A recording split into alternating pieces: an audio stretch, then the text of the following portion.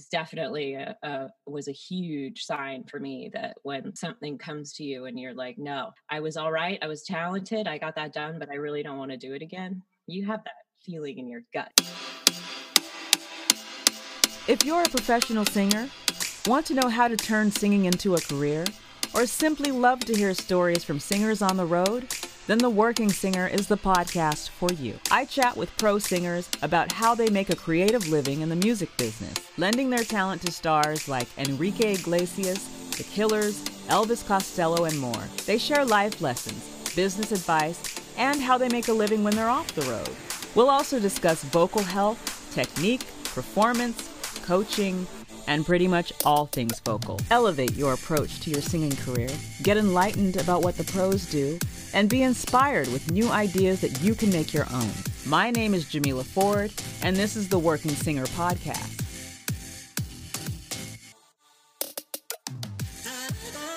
Welcome, guys. Thanks for joining me this week. Things have been crazy, right? So I appreciate you tuning in. I think one thing we're doing is listening to a lot of podcasts and taking in a lot of information and maybe trying to do some things that are normal to us. And I know for some of you, normal has been tuning into this podcast. And in all honesty, I was not sure if I was going to release this episode or any of the other interviews that I've got with singers, because we're basically talking about career. And our career does depend on some sense of normalcy, especially performing. We need audiences. A lot of that is live performing. So, but I did want to put this out. It's a fun conversation. I feel like something fun should happen. It is a thoughtful conversation. I do feel like some things are relevant. I do feel like this is not a permanent situation that we are in with having to be isolated or with all of the social distancing that we have to do. It is temporary, and, there are things that, this conversation did give me an idea of things that I can work on while I am sitting at home, planning and thinking about what I want the future to look like. And it's kind of hard to say. Everything's changing every day, and it's very uncertain. And I am really reaching out to friends, especially those who are single, those who are older. It's important to reach out to, people who we know who are living alone and just express empathy, live in empathy, use this as a time to really just reach out to other people and think of other people and, how we can help them as we help ourselves. I'm also going to be putting out an episode where I just talk about things that I'm doing to stay sane. So I'll be releasing these episodes both today. So you can check that out. And, I just talk a bit about my ritual, which I've just made it a point to maintain, because I think it's important to just kind of maintain a sense of normalcy in times like this and really just take care of yourself.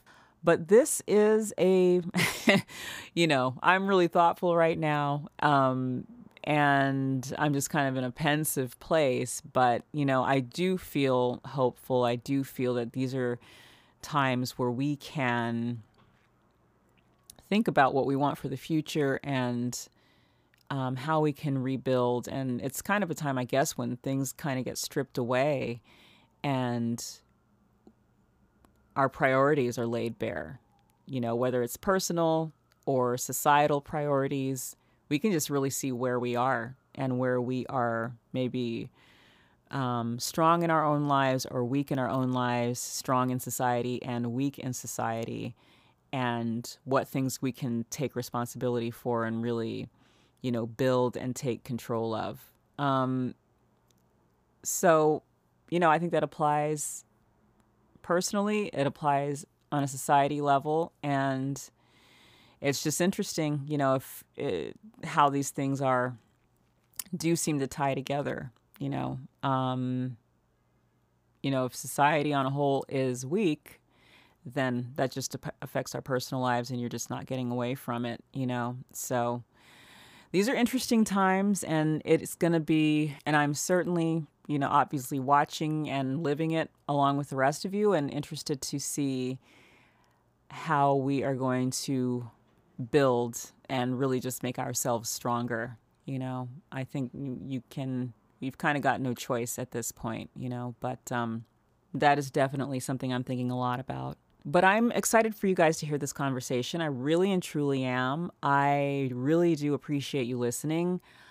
Like I said, I think I said, I think that this is a conversation that will just get you thinking in terms of, how you want to build your own future and how you want to maybe contribute to the future of your community as a whole, because that's kind of where I am, and I do think a lot about at this moment how I can show up for you guys. This has kind of had me thrown a bit, but I am definitely thinking about how I want to show up for other people. And for myself. I do find if I don't show up for myself, I'm not really showing up for anybody else. That's something that has become very clear for me in these past few days. So I do want to do a good intro for Suzanne. She is a wonderful human being. We had a lovely conversation. She's so down to earth. She has sung in a number of film and TV commercials, TV shows.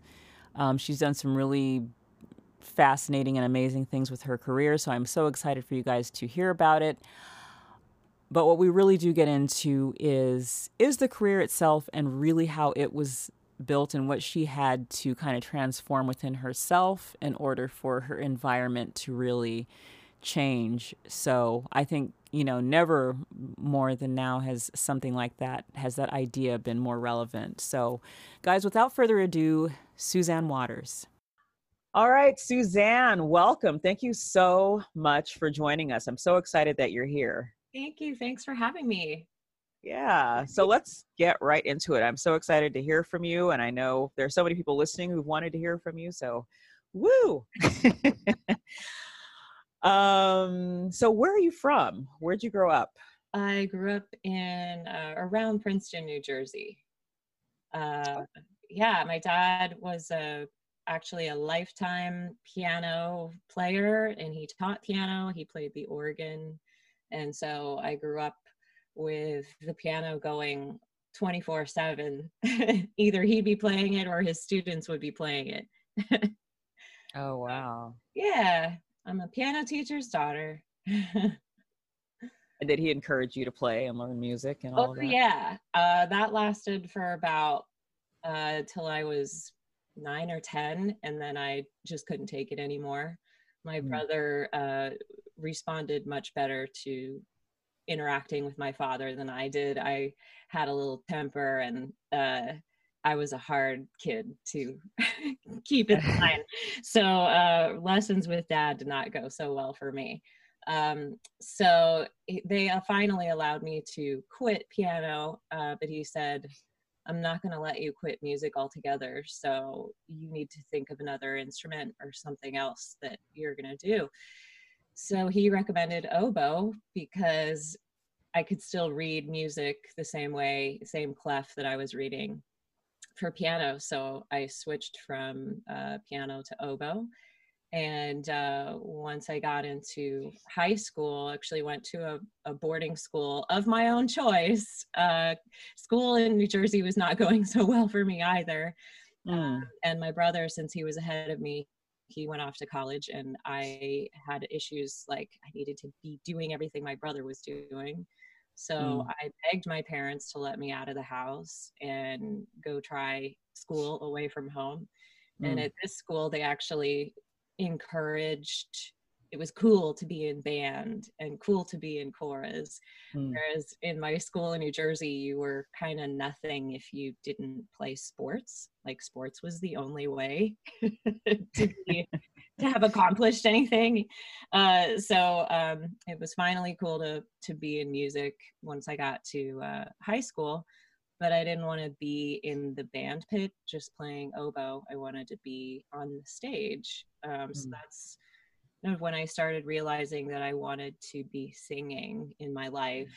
I didn't know how. I definitely knew that I didn't want to be stuck just doing musical theater or just being an opera singer, or, I didn't want to be limited in a career choice. So that's when I defaulted to like, who are these people that are singing on the radio? Like, who are the background singers? Who's singing the Doublemint gum commercial? Who's singing the intro to all of my favorite television shows? Because like, back then every TV show had singing.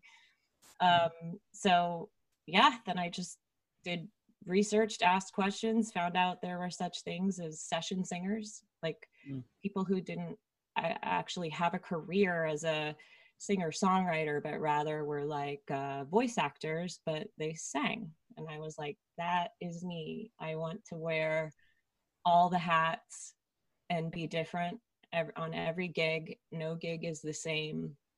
The needs are always changing.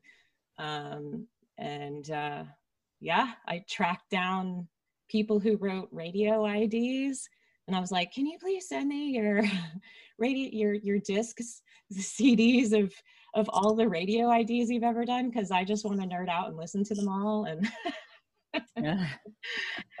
yeah, Wow. it was an interesting early on journey. And all that Wow. came from your question, where are you from?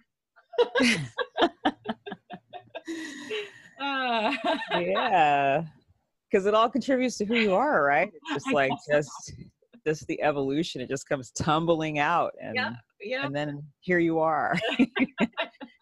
So what happened after you graduated from high school? So at that point, it was, am I going to pursue a major in music or not? And that was the big question, because I had people trying to advise me, whether they were school advisors, parents. I mean, of course, my father was supportive in music, but he was also a teacher. So he, didn't really have that big of a case for making a living as a musician outside of teaching. And I knew I didn't really, there are definitely people who are gifted at teaching, and I haven't found that calling yet. So I don't teach. I have given workshops and whatnot. But anyway, back to the question. Yeah, do you want to go to school for music? I was scared that would mean I wouldn't make enough money to live. So I majored in mass communication, focused on graphic design, and then I minored in music. And I wish that if I could turn back time, that I would have majored in music, because I could have used all that extra music theory and everything. But I did not do that.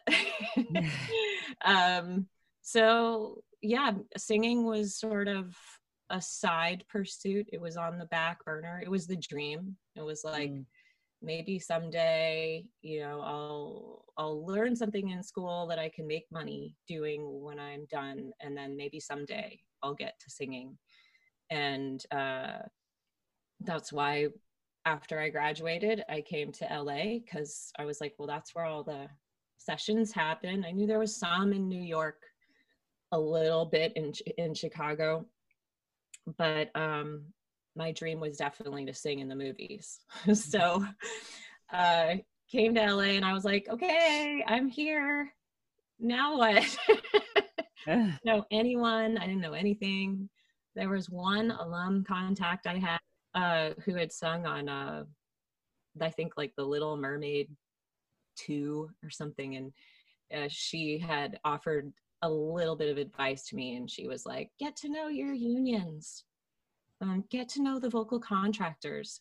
And I had no idea what that meant. I was like, does that mean that I call 323, whatever the SAG hotline is? And I'm like, hello.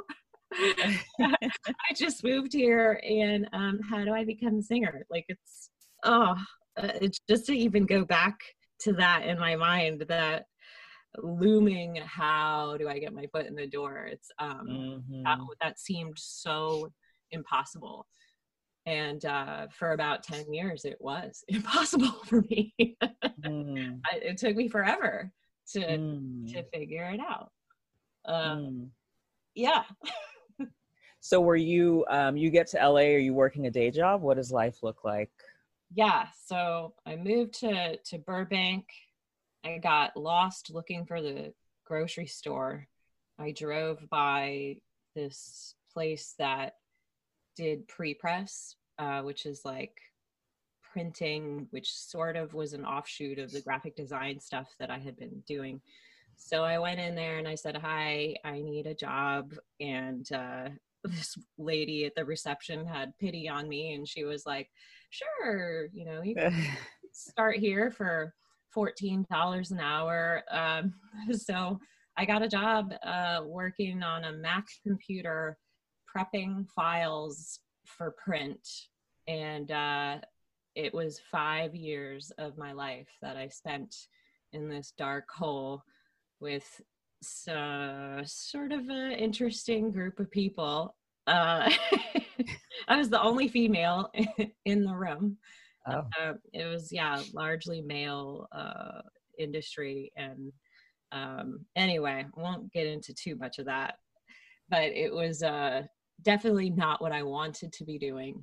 And it was a little depressing to be out here in LA around all of this movies and soundtracks and people singing on American Idol, and all these dreams are coming true, you know, for people. And I'm here in the town where that happens, but I'm not doing it. So that was about 5 years into living out here, and I finally couldn't take it anymore. I took a year away from LA. I moved home, spent some time with my parents, had a part-time job at a little record company in New York, and just regrouped and got married. Came back out to LA with sort of a new, you know, approach, and I was like, I'm gonna get a cooler job. So I started working for ad agencies, which was a lot more social than the job that I had had before. I had younger friends, more diverse group of friends. It was a fun time of life, but at the same time, still not doing what I wanted to do. And I knew I wasn't doing what I wanted to do when I would complete a job and I'd be like, thank God it's over. Like, get this off of my desk. And then when a new job would come to my desk, I'd be like, no, make it go away. I don't want to do this again. So yeah, when I talk to people about knowing what your passion is in a generic sense, not just like for people that want to be singers, but for people that are trying to figure out what they want to do with their lives, is definitely was a huge sign for me that when something comes to you and you're like, no, I was all right, I was talented, I got that done, but I really don't want to do it again. You have that feeling in your gut. It's not my dream, not my passion.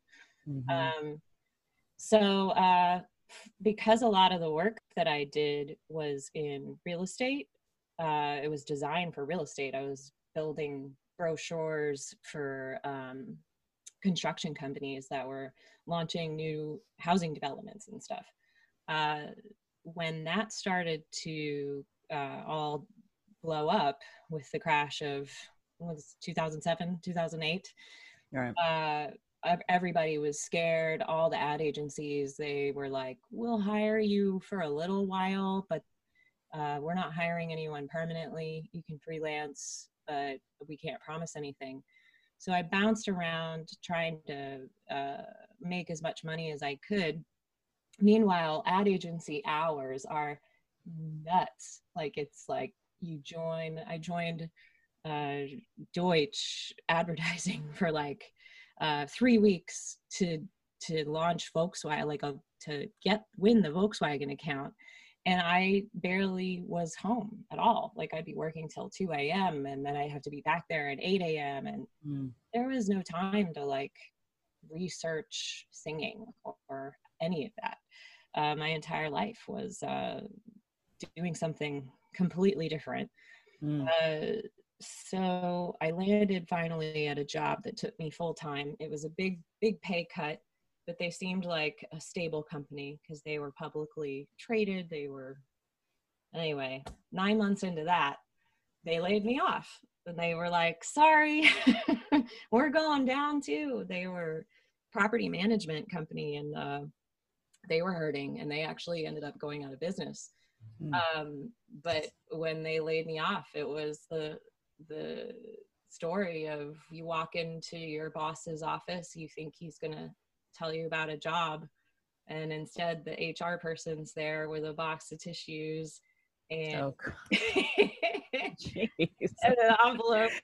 You're like, oh my God, it's happening to me. And there's such a like a sense of like your self-worth goes down the toilet. It's like, oh my God, I'm not even worth enough to this company for them to keep me.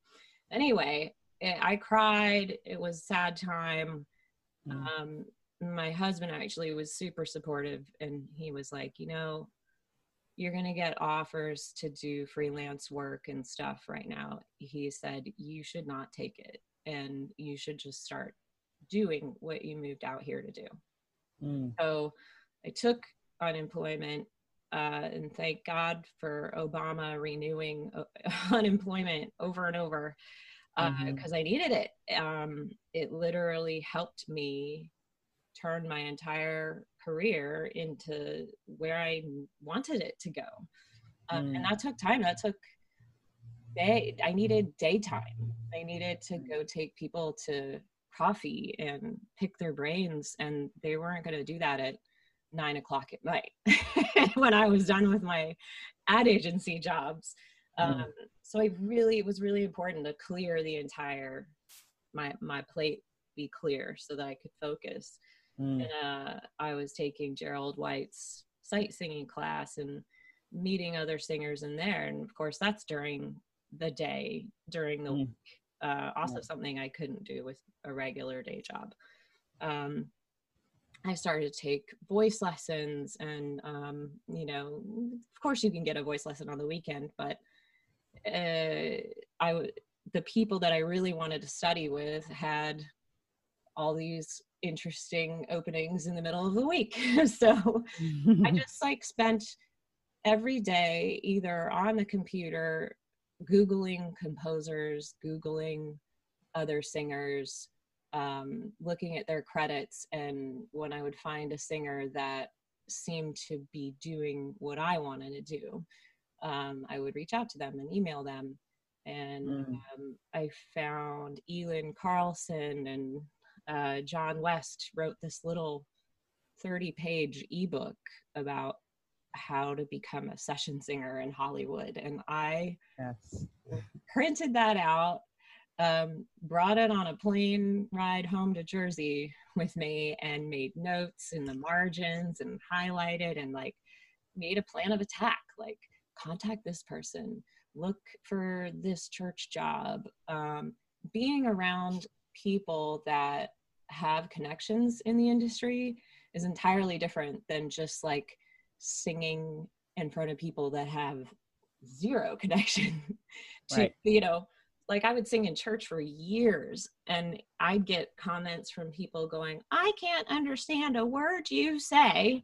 Like people don't know talent. Like generically, they just don't know. And it really takes finding the audience, like who's going to be hearing you sing. Are they other singers that are working? Because if I had a dime for every time I end up singing next to someone and I'm like, wait, you're not working and you should be working, and we help each other. But yeah, so that's how it all started. It was the getting laid off was the best thing that ever happened to me. I highly recommend it. Right. Either quit or get laid off if you are not doing, and it helps to have a supportive partner, of course. Mm-hmm. We did it for each other in ways. We sort of like put each other through Hollywood school, because there were times when he was not making much money where it was like, all right, I'm going to stay steady and have the regular income coming in. And then he did it for me, and that's how it works. Partnerships are good. Support is good. Absolutely. Uh, What vocal coaches did you seek out and study with? so I had heard about a teacher that coached Grant Gershon, who's the artistic director of the LA Master Chorale, that coached his wife, Alyssa Johnston. And I was like, I need to take a lesson with her and see what she thinks of my voice. So I tracked her down. Her name is Judy Natalucci. And at the time, she was based in New York, and she used to be based in LA, and she would come out to LA every 6 months or so and offer lessons. So I got on that list to have a lesson with her, and she just gave me, there's certain teachers that know how to communicate with you, and it was things that she would say that made so much more sense to me than ones I'd had in the past. It just clicked. And I think just having her hear me gave me a context for what people are looking for. Like, she's like, you sing it like that, you go in and you audition for the Master Chorale like that, and you will get in. It was like, oh, okay. And just needed people who knew my industry, who understood what Absolutely. listening for. Yeah. And then I had another great pop coach that my friend Angela Michael recommended to me, named John Henney. And Yes. yeah, John. Yeah. He's Great. amazing. I had several breakthroughs with him. And, every time you have a lesson, they make you a recording. And I have like a ton of CDs of all my lessons. And even to this day, I'll be on my way to a gig and I'll pop in the CD and do the warm-ups, or even hearing back. So, because you get so much information in a lesson, there's stuff you hear the first time or the second time. So I tell people, like, you don't have to be taking lessons every week. I tend to, do like an intensive a few months of like continuous, and then I just stop. It's like, okay, I've gotten like a big chapter's worth of information that I can ruminate on for a while. And then if I have an audition or a show or something that I really need to be prepped for, I'll go in for coaching for like beautification. Sean Kirchner, he sings in the LA Master Chorale. He's also a composer and a phenomenal piano player. And you can give him any music and be like, okay, so just if I walked in with this piece of music within an audition, could someone play this, and how would they play it? And he'll help you with like beautification tips. He'll be like, you should make this part sparkle more, and this part, bring this part out, emphasize your emotional connection at this time. And coaching is gold, because all the little nuances count. Anyway, those are my three groundbreaking teachers slash coaches that I've really admired here in LA. I love that. That's a question I hadn't actually asked anybody, I think. And, I'm starting to think, well, I've known this for a while, but I think that, our relationship with our coaches is just like so important, and just to have like that guidance and that, that input of somebody who knows what things should sound like and knows basically what's going to get you work. Yeah. because it's just like you're saying, like that person who's sitting in the audience, that random individual who has no clue what the hell you're singing or saying or whatever, Yeah. is not going to help you. Or even if they like your voice, you sound pretty. It's like, well, that's nice, but what, you know. Totally. And we're, as artists, we're always looking for validation, you know? Yeah. So when that little strange person does come up to you and says something non-constructive or, God, some of the comments over the years, it's just been like, you're getting so much better, you know, stuff like that. You're like, oh my God, who are you? No, you know, and it's this thing too, I think for myself, I just started reading this book called Mindset by Carol Dweck. I don't know if you've heard of it, but Oh, but I'm going to make a note. oh, read it. It is so interesting. And she talks a lot about like talent versus skill, and the fact that there are some people who've relied so much on their talent, you know, and that's it. And they don't really know how to build skill. And you can be talented, but you're going to burn out if you've got like no skills and really no emotional intelligence to handle failure, is basically, you know, what she talks about. And I was just like, oh my God, this is like so good. Everybody should read this. And then she also talks about like, you know, fact that in society, skill building isn't really valued. Like it's talent, and nobody sees you going to your coach. Nobody sees like the tedium of singing scales or whatever. And the fact that that's like building muscle, and it's building, you know, power, and it's just like building you up. Yeah. Nobody really sees that. They just see like the end product of you on the soundtrack sounding really pretty, but they don't know how that you got there, you know, and they don't. And the fact that, you know, if they hear that you've had to do all this coaching, it must mean you're not all that talented, you know, which is huge.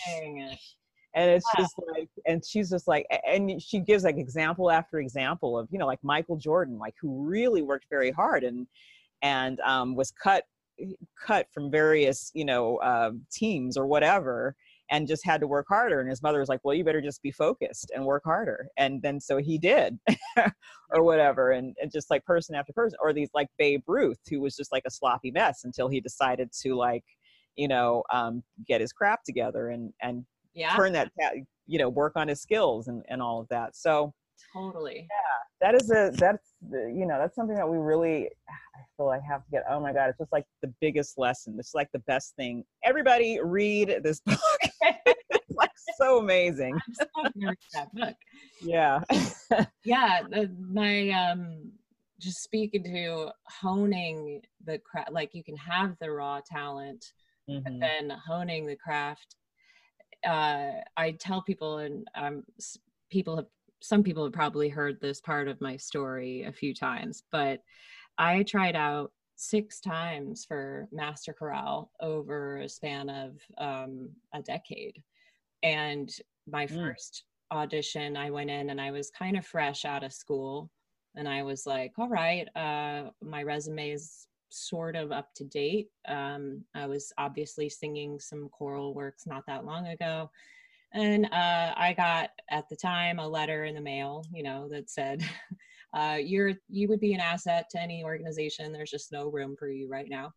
I'm like, okay, I'll just try again in a couple years. I'd go back, and each time I'd go back, I was a little more further away from everything that was on my resume. And the only thing I was doing was singing maybe some solos in church, like, and that was it.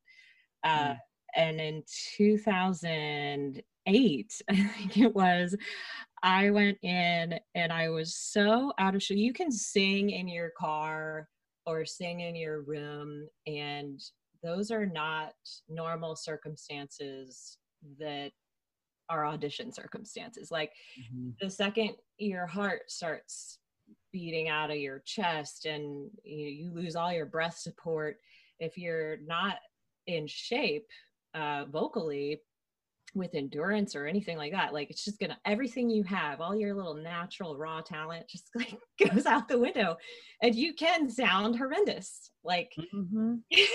so I went in and like was trying to sing this. It was a dumb choice too, because it was like long phrases where I'd have to like take a big breath and really sustain throughout the entire phrase.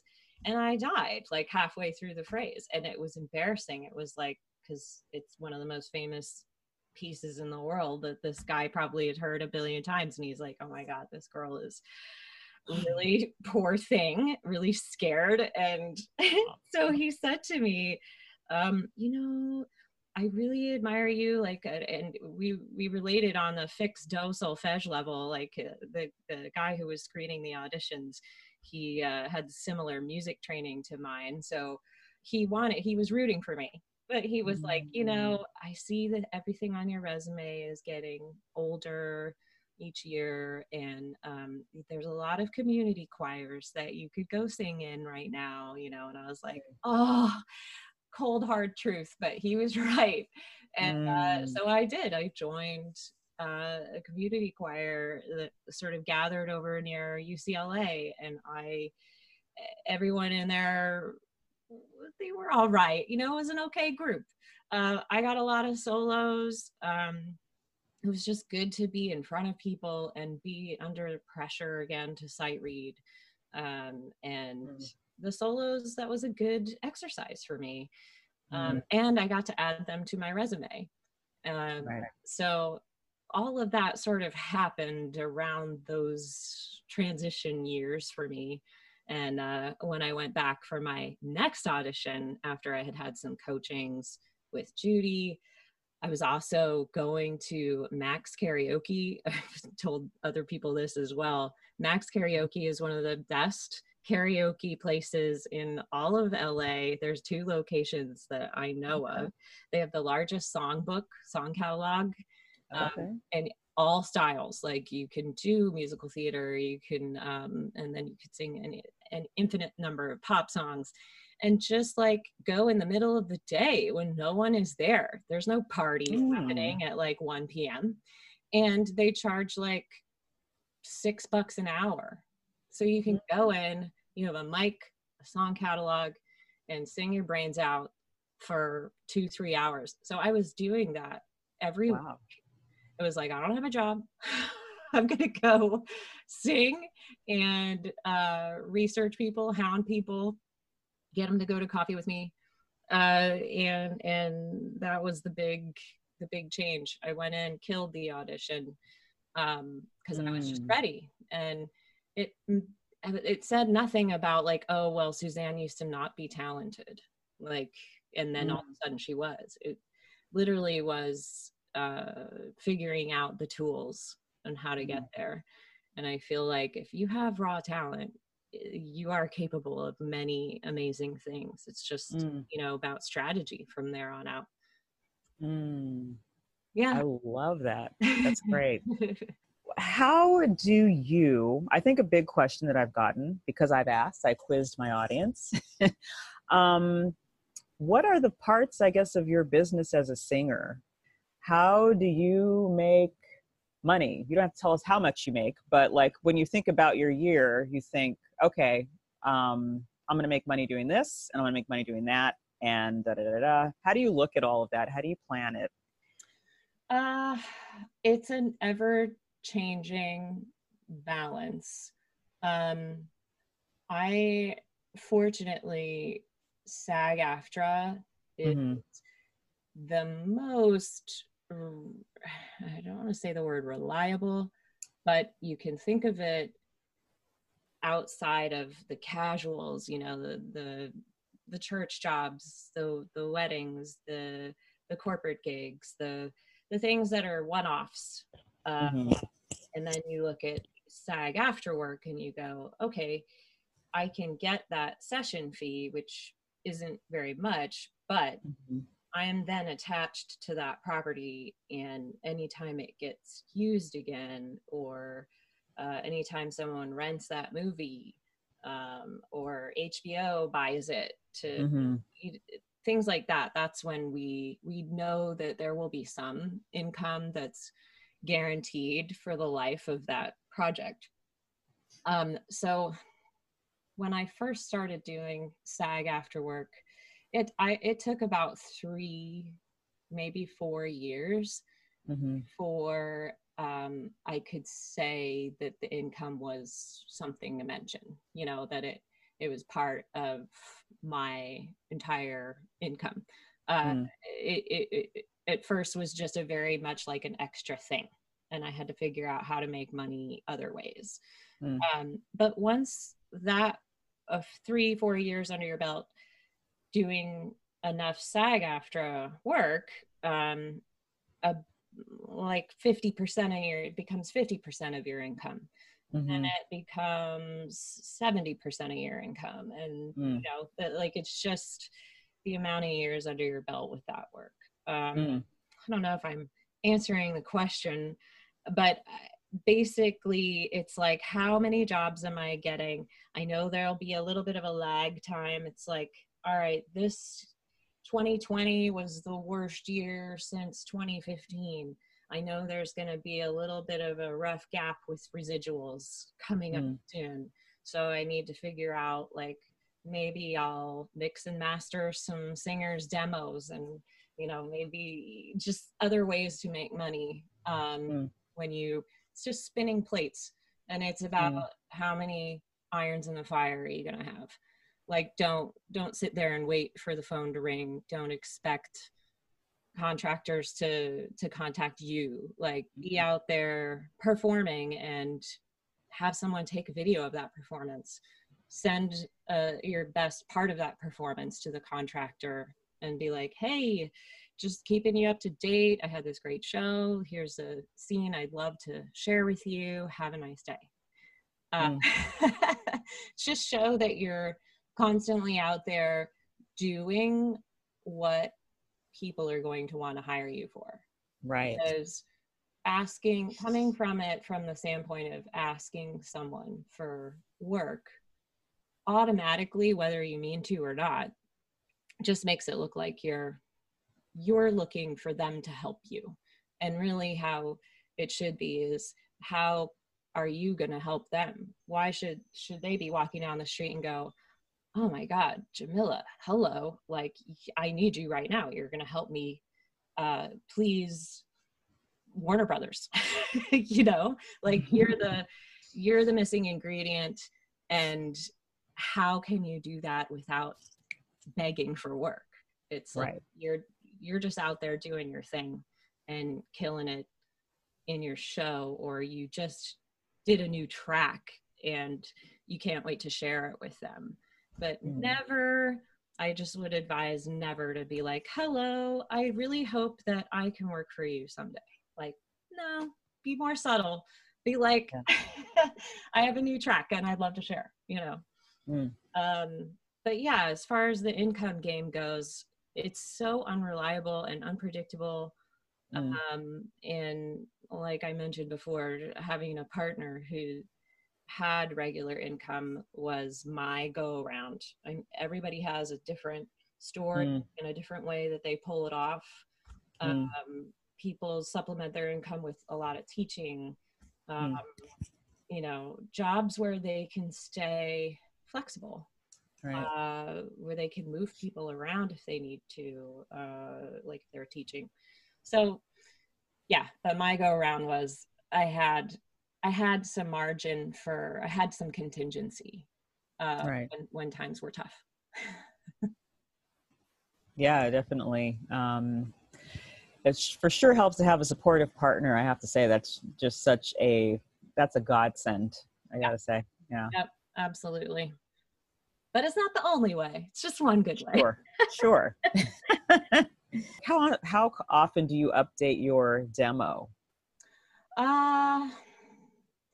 These days, most of the time, if there's a request out there, like sort of a casting breakdown type, you know, hey, we need this kind of singer. If I don't have a track that already represents that, I'll make a new one. and then that'll, if it's good enough, it'll become part of my long play demo, or it'll also be added to my single. On my website, I have all my single tracks that I love enough, uh, categorized by genre. And then I take the best ones of those and weave them into a long play demo, which I think I generally try to think of it as like a minute and a half. I haven't looked at mine. It might be longer than that. But at that point, you're like, I don't know if anyone's still listening. They can get to minute 2 or whatever. But yeah, I try to weave them into a long play demo where the first track starts out as something completely, hopefully wow factor. And then the next one after that is also wow factor, but completely different. So that it's sort of like being on a roller coaster ride. Like one song's going to be, whoa, it's up tempo and she's singing high. And then the next one maybe is like low and slow and shows a different color of my voice. And anyway, remind me, as I was talking about demos, or what was I talking about? But you know what I do want to ask you about in regards to demos, do you, I mean, I would imagine it would be worth it to have like a Tim Davis or a Gerald White, help you put a demo together, get your, just what you do best onto tape and produce that. That's kind of, I think, like one of my next steps, because it's been a while since I've updated my demo and I'm just like, I want to be well recorded. I want the material to work and represent me well. Do you think probably that's like the best route to go? Yeah. I advise, it's hard. Everybody's going to have different needs. Right. But I have personally wasted a lot of money on, and I love Gerald and Tim. This is not a Gerald and Tim thing. This was someone else that I went to have produced 2 demo tracks for me. They were about, at the end of the day, maybe 20-second long clips, maybe 15 seconds. And I paid him $250 for each of those, and I will never use either of them. So I would just say, be careful how much money you're putting out for something like one day of recording. Like, who's to say that day is going to be the best day for you to be singing that song? Like, it might not be. And maybe there's a weird dynamic with you and whoever's recording. So I personally have taken any extra money I have and invested that in a home studio. I cannot say how much that has helped me, because I learn by hearing myself over and over. And we're our own toughest critic, and we're all singers, I think, because we are judicious about what we hear. We're musically inclined, and we're critiquing everything about ourselves all the time. So if you have a mic at home that you can sing into and be hearing yourself back and checking yourself, there's no better way to keep learning. So, I mean, I tell people Apple has a great credit card where you can get 24 months, I think, no interest. And if you break those payments down month to month for 24 months, it's not that hard to get yourself a good laptop, go to Guitar Center. I think they have something similar with a financing plan, and get a good mic. It's so helpful to be at home where no one is watching. Put your money, I would say put your money there, because so much work these days, even more people are like, hey, I need this like tomorrow. Right. You do it at home and produce your own vocal at home. Like, you're already a step ahead of someone else who all they can do is record something on their iPhone, and it's it's my recommendation to put your cash there and take some do some tutorials. YouTube has tutorials about how to use Logic, how to use Pro Tools. And yeah, if you have the Yeah, time, invest it in the tech. That's my advice anyway. And I realize absolutely. everybody's different, but Yeah, yeah, for sure. Definitely. That's certainly an empowered choice. And you can, like you say, do it at any time. If somebody, somebody can hire you just to do it from home, which is like, the thing right now is, yeah, um, you know, can you turn this around in like 25 minutes? It's never that short, but, like pretty much immediately, learn to record yourself. that are like willing to, hey, come on over and watch me mix this track or watch me engineer this. Or I had a friend that just showed me how to do a loop and comp a vocal. Uh, Anytime you can do favors for friends that do this stuff, people are always happy to, if you ask them and you're interested, they're always kind of happy to give you free advice, you know? um, Absolutely.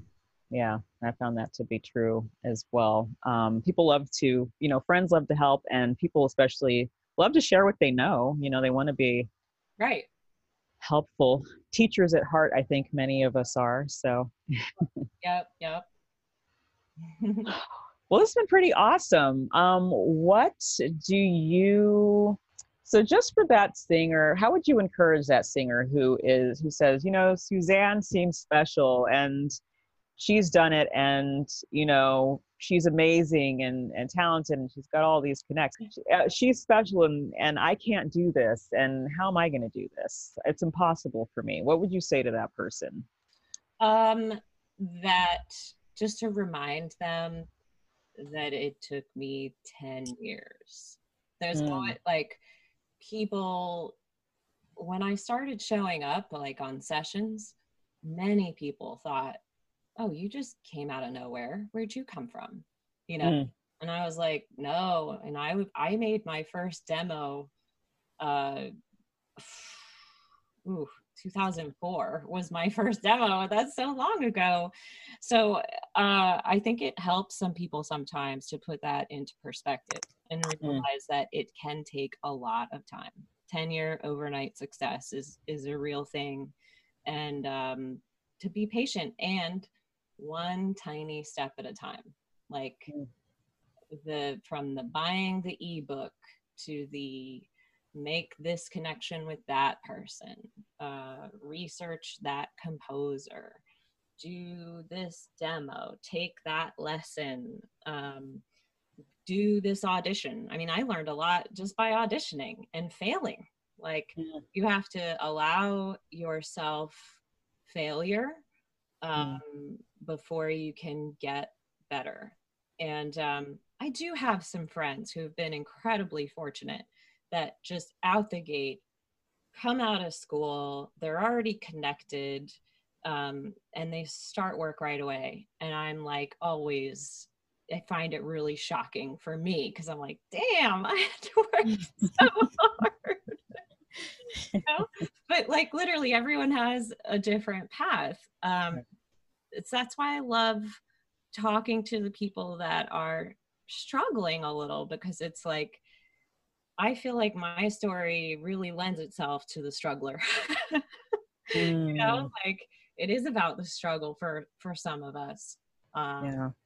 and yeah, I am a source of encouragement, eternal encouragement, and also reinventing. I have other friends who've also been doing it a while and they feel like they're in a rut. Mm, And I try to just remind everybody, like, it doesn't stop. You don't get to this level where you get to then just coast and mm, things just keep coming to you. Like, once you've made it, so to speak, like, then it's about staying in the game. Like, it almost gets even scarier because at mm, first you have nothing to lose. And that's a fun time to just throw everything on the wall and see what sticks. But mhm, then you get to a point where you're like, well, now what? How do I keep proving myself against ageism and, like new talent that's trendier than me, all this stuff. Like it's a constant, little wins go a long way. And if you're not doing anything to make little wins happen, then you can just sort of fall back and disappear. And as it's a mind game too. I have like friends just, oh, but this person doesn't call me anymore. This person never commented on my track that I sent them. And, it's nobody is out there going, I'm not going to have Suzanne on this call. I have a problem with Suzanne. Nobody's saying that. Hopefully. Hopefully what they're saying is, oh, this new person over here sent me they're just on my mind. It's like, it's a game of staying on people's mind. So as singers without agents, a lot of us don't have agents, because we don't have other work forms that we're doing that require agents. But anyway, you have to be your own agent, your own PR executive, and be constantly thinking about how other people are seeing you. And that kind of goes back to what I was saying when you're crafting an email, trying to reach out to somebody and how you're representing yourself. I obsess over my emails. I think I gave a talk once that was literally just about email rapport. Like it can take me 2 hours before I'm ready to hit send on an important email to someone who I really want to make a good impression. And I have friends like text me and they're like, what do you think of this email? Does it sound good? And I'm like, no. And I'm changing everything, because you don't have a voice when you send an email. So literally every word can be taken a certain way. And what are the elements of a good email? And what makes you say no, don't send? What should we definitely not include? Especially ones to new connections. A lot of times their email will start out, or it'll just say, hi, I am so-and-so. I've done this. All this stuff about them. They never once go, hey, I'm actually reaching out to you because I know this about your career. I admire this thing you did in the 90s that made you an icon. Like, research who you're emailing, know something about them, bring that up, and that gives you and them a tie to why they should be contacting you. Like, even if it's just, I saw you talk and I really liked this one talking point you brought up, it's just human. Like if you get an email and it's just, hi, I'm this, that, you're like, great. And you forget. But if you get an email where it's someone who's really taking the time to learn something about you, and that's why they're contacting you, you should be getting a response. I also love the Magic Tuesday at 10 a.m. I think is one of the best times to send an email to somebody. Monday is like freak out, catch up day after the weekend. The rest of the week starts to get super busy, but I feel like magic hour could be Tuesday and, sort of in the morning.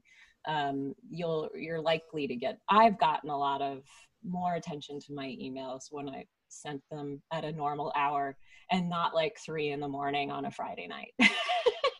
Because stuff just, can get buried. It's the people who follow up also, because I'll get one email and I might just be super busy. I might, be in the middle of something and I'll forget, like, who was that? They never got back to me. So I guess it wasn't that big of a deal to them. Like, that's literally where my mind goes.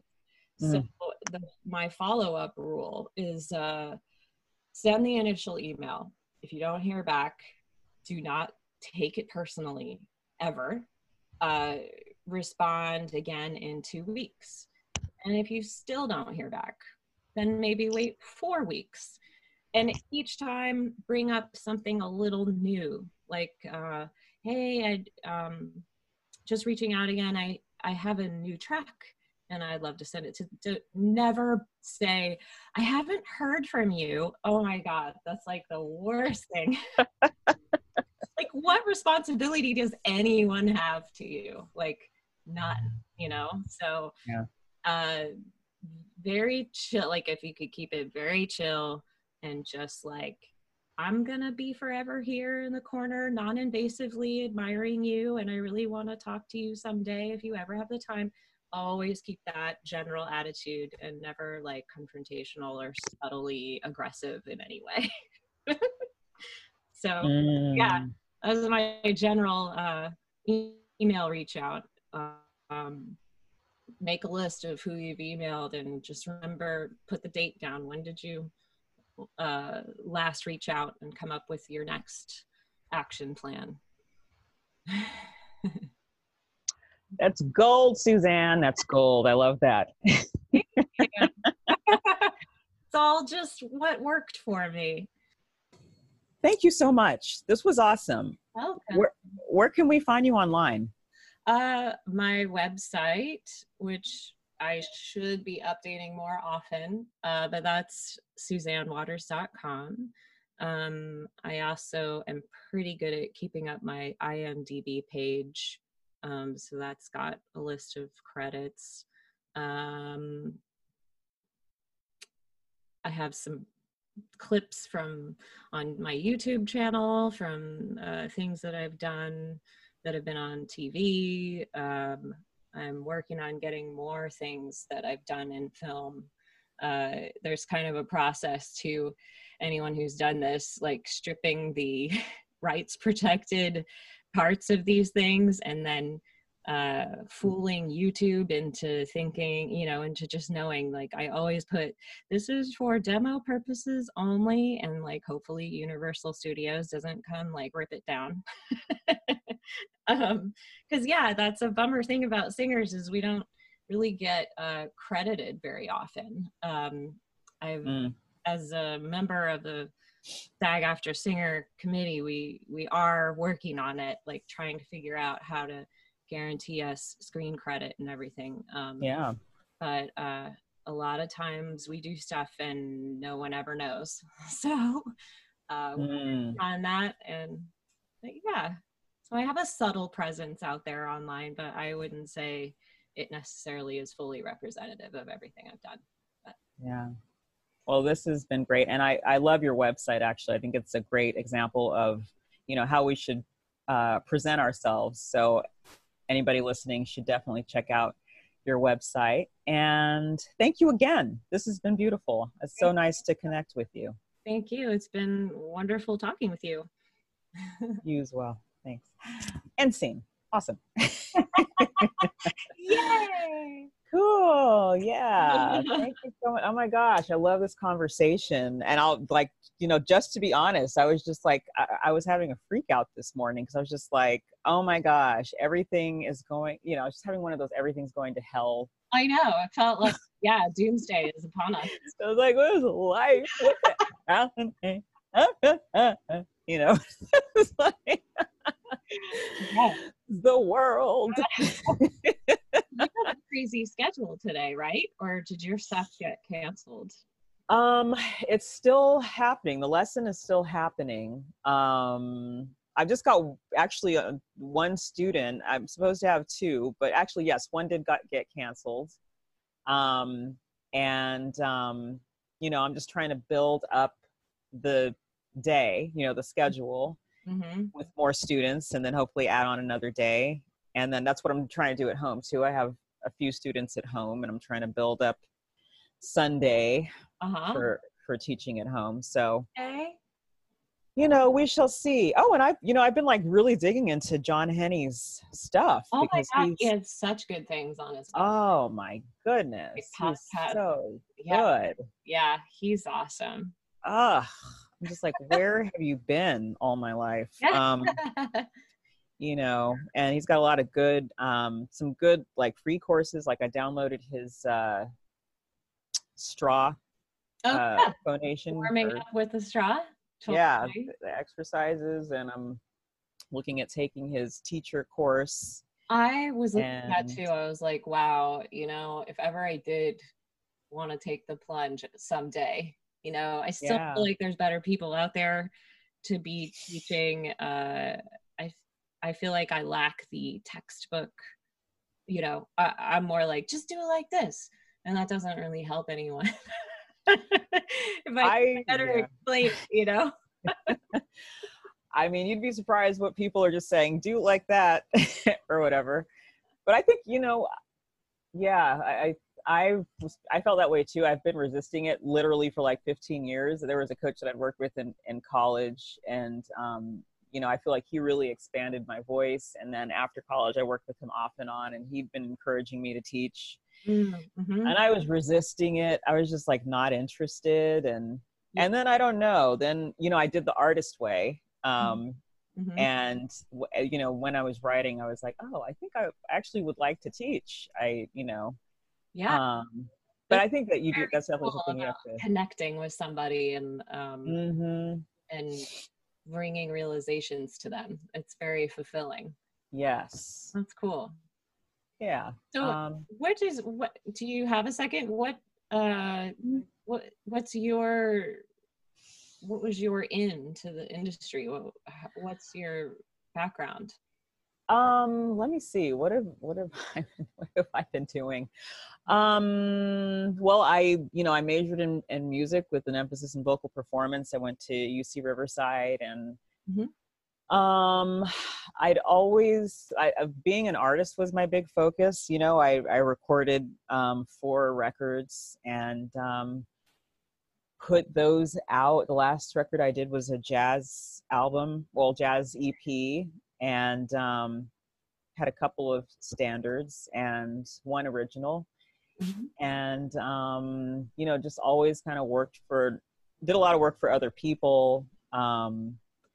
And I would say, you and I probably got laid off around the same time, and I had a job for 5 years actually. Damn. That I got laid off from around that time, where everybody I knew was getting laid off. And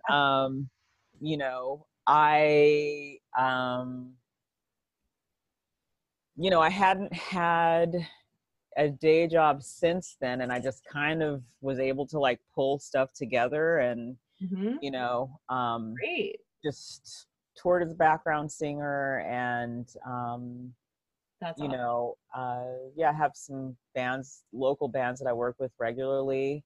Mm-hmm. um yeah, I just kind of pull stuff together. But now I'm getting into teaching, and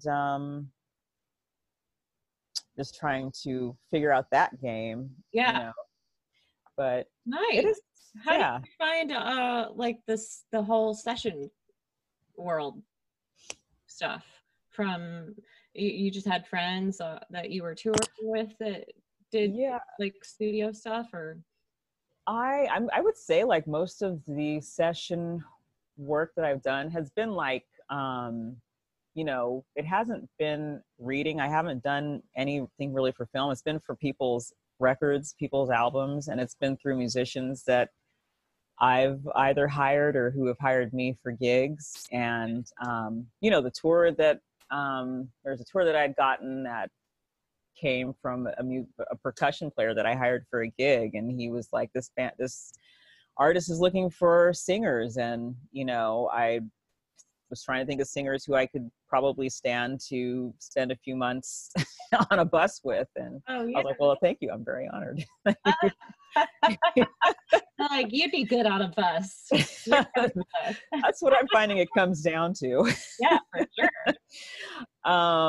So yeah, I am still, I mean, the teaching has brought up for me that I do need to work on my piano skills. So I've just been spending a lot of time on that, getting my scales together, reminding myself about all of the theory, Oh, and yeah.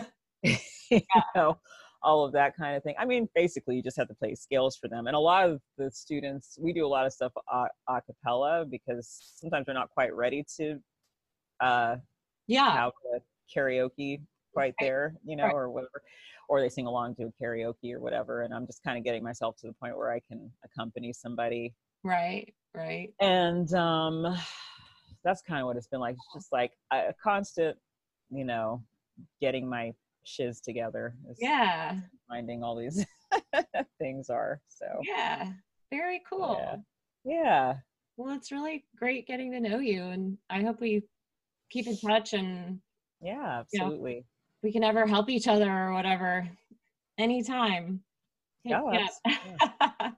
Yeah, absolutely, definitely. Yeah, Very for cool. sure. But you've inspired me. I haven't done a choir in a long time, so I'll definitely be looking at community choir, because Yeah. I've done Well, that in so long. um, oh, have you heard of Core Lab or Tonality? Um, No. oh, you haven't heard of Tonality? That could be really good. Alexander Blake. Does that name sound familiar? Mm-mm. He's amazing. He's a innovator, and he is like, he has that business side that I think so many of us in this little niche community are missing. Mm. And he doesn't kind of take no for an answer, and he'll network and make things happen. Mm. Tonality is having a concert on Sunday night. If you're free, you should. I Mm. would definitely recommend going. They're really good singers too, and it's not. I wouldn't put it in the community choir category. Mm. They're just all really good working singers. And Okay. same with Choral Lab. I think auditions for that just happened. Mm. Um, but then and then there's Leslie Layton's choir, Los Robles Master Chorale. Okay. I don't know where you live, but it's kind of far. It's like, I'm in Hollywood. yeah, okay. Yeah, like Tonality, they meet in Hollywood, Mm. and I think Choral Lab does as well. But Okay. yeah, I feel like try to get in the groups where people are like, it just would be a rewarding experience, just sing with working singers. Yeah, absolutely. Yeah. Just to Yeah. do it and get those sight singing chops sharpened again. Oh yeah, yeah. I mean, that just comes. I think a lot of that came for me, uh, being on the job, like learning Mm. on the job. The more I had to do it, the better I got. It was like, Right. I could do Gerald's class over and over again. And I had my upbringing, which, I thought of myself as a reader. Yeah. I never thought of myself as not sight reading, but the levels of Gerald is awesome because he's like, look, you can either read or you don't. And then Mm. everything after that is like varying degrees of, Right.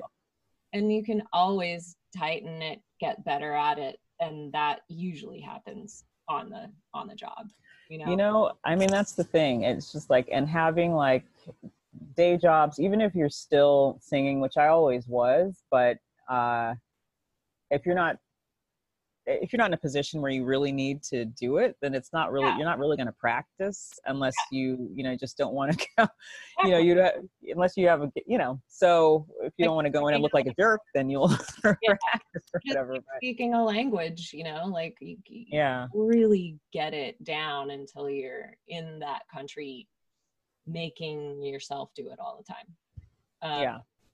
But yeah, so and I don't know. I don't like freaking people too much out about sight reading. Like, Yeah. yes, it's a valuable tool, and we all should be working on it. Mhm.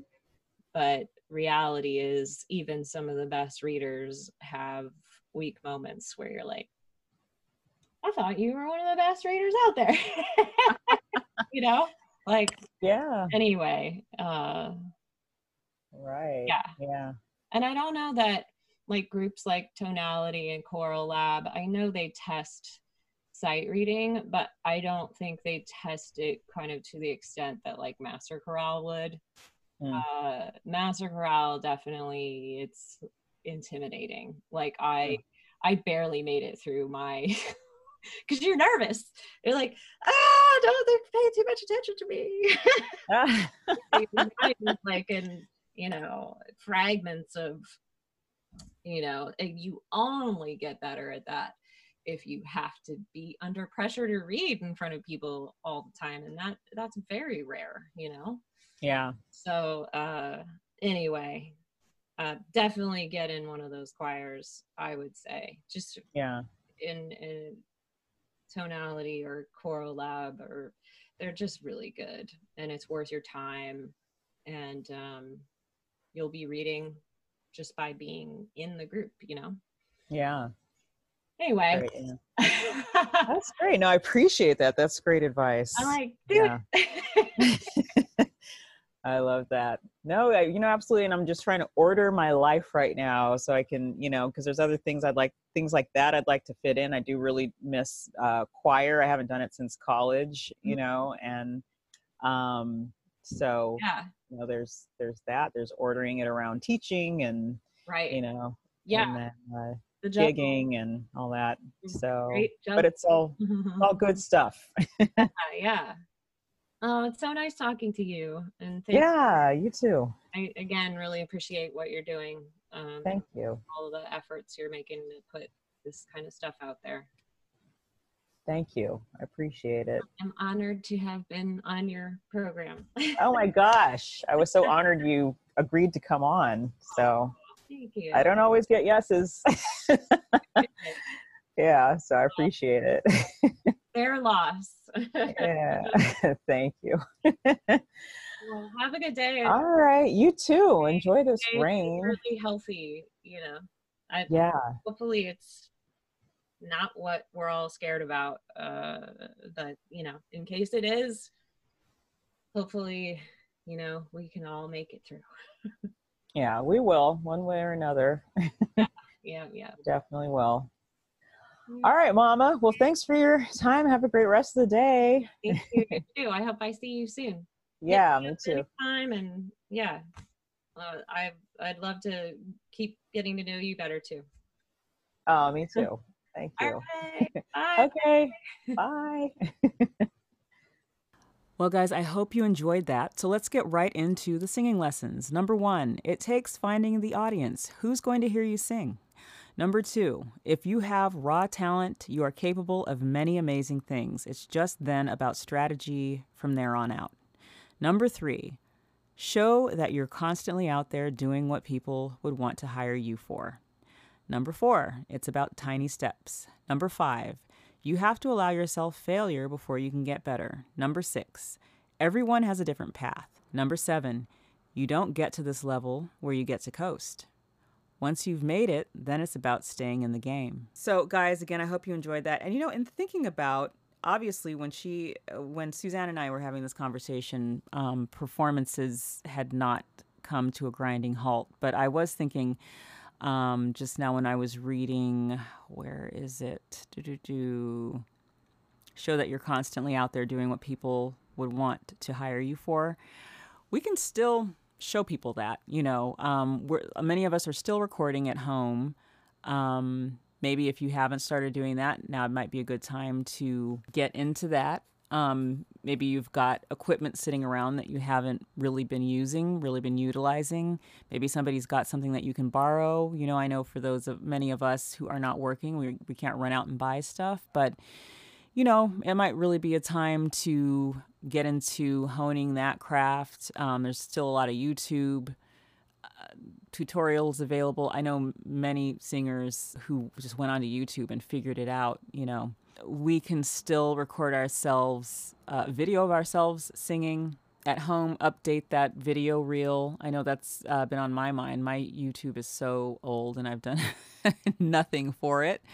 So, this might be a good time to get a nice backdrop and then just record myself singing. We can still record ourselves doing those a cappella videos and posting those up on Instagram. Just, we can still sing. Nobody's taken that ability from us, though, our stages might be limited at this point. we've definitely got some options as far as online goes. And I know a lot of people are using Periscope. I think it's called stageit.com, I believe, to do online performances for our audiences. So there are a lot of ways to get creative with this time that we have, just as far as building up our crafts. I know that there are other practical matters, like figuring out how we're going to eat, and because our gigs have been canceled and we need to make some money. But I also know that we can't spend 24 hours a day on that alone. We do have to divide up our day, and so maybe that might be a fun, healthy activity to get into, just learning something else while we try to figure everything else out. Definitely not lost on me. And, certainly for those of you who are single, or single with kids, or are up there in years, I am thinking of you, and, reach out. Maybe I know somebody who can help, or I can help, or whatever. But I do know that we'll get through this, and I do hope that it is quick. And what I do know is that we will all be stronger and better for it. I do believe that these are times that come up where we need to get the lesson. We do need to get the lesson. There is one. There are probably many. I saw this great quote that has been going around, and I will be reposting as well, from Eckhart Tolle, which says, "Whatever the present moment contains, accept it as if you had chosen it. Always work with it, not against it. Make it your friend and ally, not your enemy. This will miraculously transform your whole life." I know that this is nothing that any of us would really choose, but, how can we come out of it stronger? How can we just accept basically what is happening and then just deal with the reality of it and decide how we're going to come out of this much stronger, not only as individuals, but as families, and then as a community and a society as a whole. Everything affects everything else. So it is so important to, make decisions that are not only healthy for yourself, but are healthy for the world at large. With that said, you guys, let me also just throw out there, this is going to be posted along with other resources on the workingsinger.com, the workingsingerpodcast.com resource page. So I think I'd said at the top of the episode, but if I didn't, I will have other resources that are kind of relevant to what is happening right now available for you, and I will post those as I find them. Follow me on Instagram, Facebook, Twitter, at Jamila Ford Music, or at the Working Singer Podcast, or some variation of such on all of the social medias. Share the episodes and subscribe so you don't miss anything. So as always, guys, it was wonderful to check in with you. This is good food for the soul, and I hope that it is useful for you. I think upcoming conversations are, of course, going to be focusing on, not only the success that some of these singers have had, these career singers have had, but how they are handling what is going on at this very moment. So you guys stay positive, stay healthy. Please take care of yourselves. Please think about other ways that you can help others. I know that we are doing our social distancing, but if there's anything positive that you can post, if there is food you can drop off for somebody who really can't leave their place, if there's anything you can do, then do it. Because I think what the world needs now more than ever is empathy. And let's just think of ways that we can express that to other people. All right, guys, so I will check in with you soon. I love you, I appreciate you, and stay tuned.